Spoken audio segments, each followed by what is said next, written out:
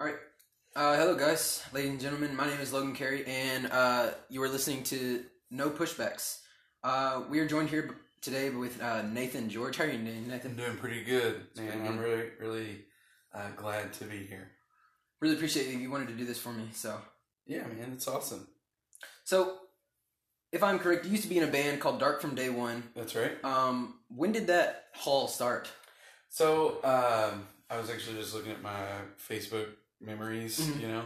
And I started in a band called Dark from Day One about 8 years ago.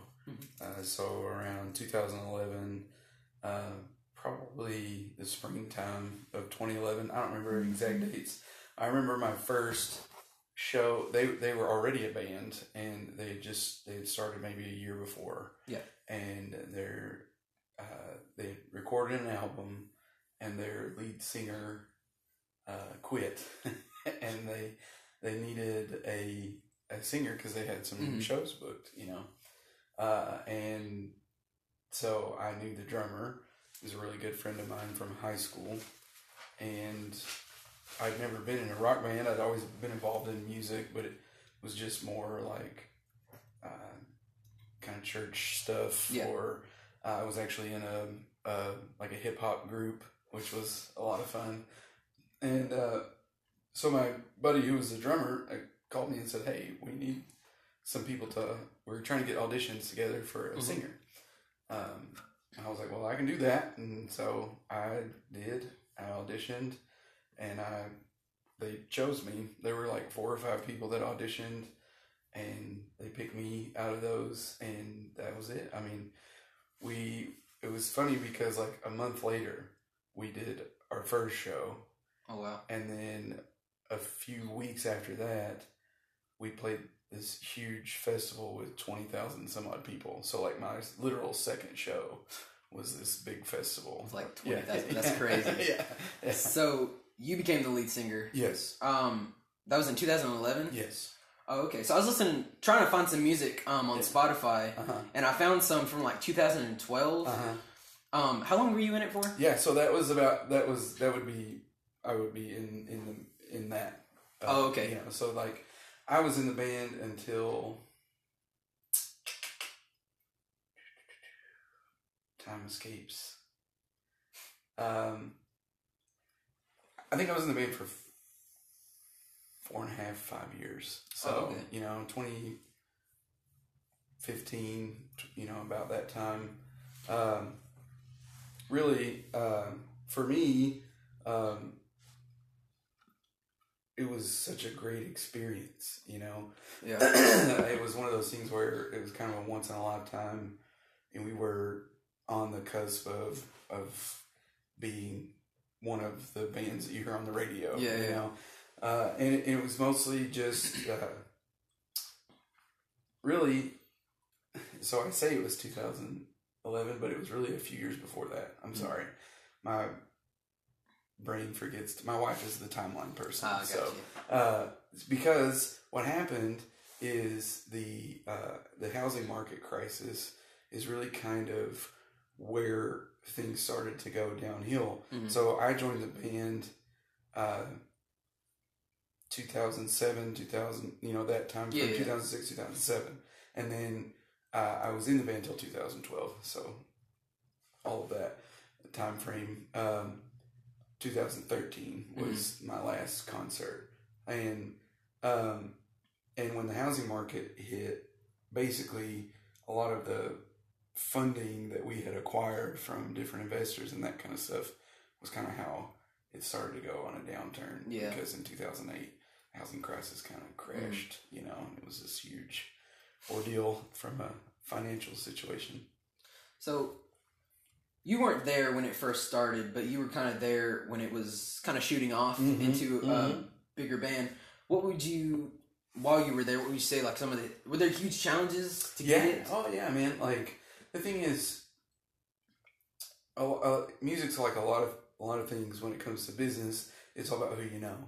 And so if you know people, if you meet the right people, you can really kind of gauge your your future. And we met a lot of really great people, but when it comes to like making it, it's not like anything else. It's like sports or of course.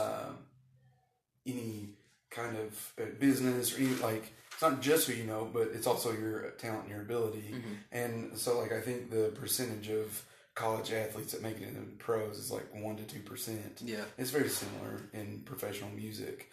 You know, you've got everybody that's on this level of, you know, quality and their gift and talent and all that, and then you mix that with luck and you mix it with who you know, and it is very difficult to cross that bridge of making it into stardom. I mean, we were signed by a major record label. We had all the right, you know, tools as far as like the way our music was made and the way we performed live shows, from you know, the technology that was available. I mean, today it's not just instrumentation, it's instrumentation and pre-recorded tracks. Yeah. And we were doing all that before 2010. And we had, you know, like the way we do music now, like here at our, at the church that I sing at, like we have, you know, metronomes and of course, tracks. Everything's in your in-ear monitors. That's what they use now. Yeah, and so we were using all that equipment 10 years ago. You know? So so we were there, like on the cusp of this moment, and it was a lot of 3 or 4 hour nights asleep or less. Yeah, driving in a RV type bus to get from one place to the next to make enough gas money to get to the next place. Yeah, you know, so extremely challenging, but it was, in my opinion, worth it. It was several years of my life that I kind of set back because I was chasing this dream. You know, because I mean, of course, who wouldn't want to, you know? And luckily, I had the opportunity. You know, and the business side of things, like anything, is just one of those situations that you don't really know till you get involved. Yeah, and it can kind of make you feel negatively about the whole process, but ultimately, for me, it was a positive experience, even with the hard stuff. Oh yeah.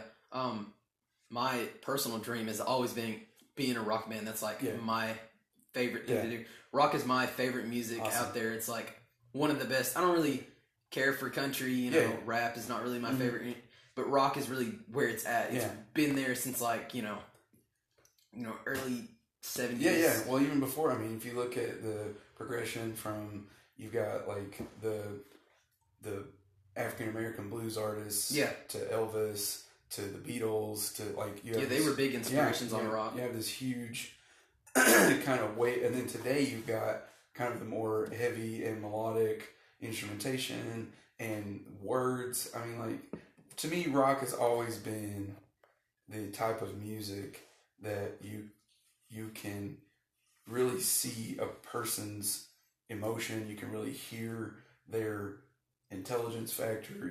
Like there's a lot going on in one song that's not just talking about, you know, their girlfriend broke up with them. Like, and that may be the catalyst for why they wrote the song, but the song is, it has like a certain meaning. It has a deeper meaning than what it is. Yeah, and I don't knock. I listen to all forms of music, and most people who are in those worlds, like, they listen to everything, you know, because they're not just looking for content, they're looking for the next, what am I going to take to make myself different so that I can shine. That's why you see country artists bring rap artists, or that's why you see rock artists bring pop stars, and, you know, that's why you see Taylor Swift all the time with you know, a new rock band. Like now she's like doing stuff with Panic at the Disco, and, you know, like, because she's wanting to expand her creative mind or whatever. And so I have a lot of respect for artists that do that.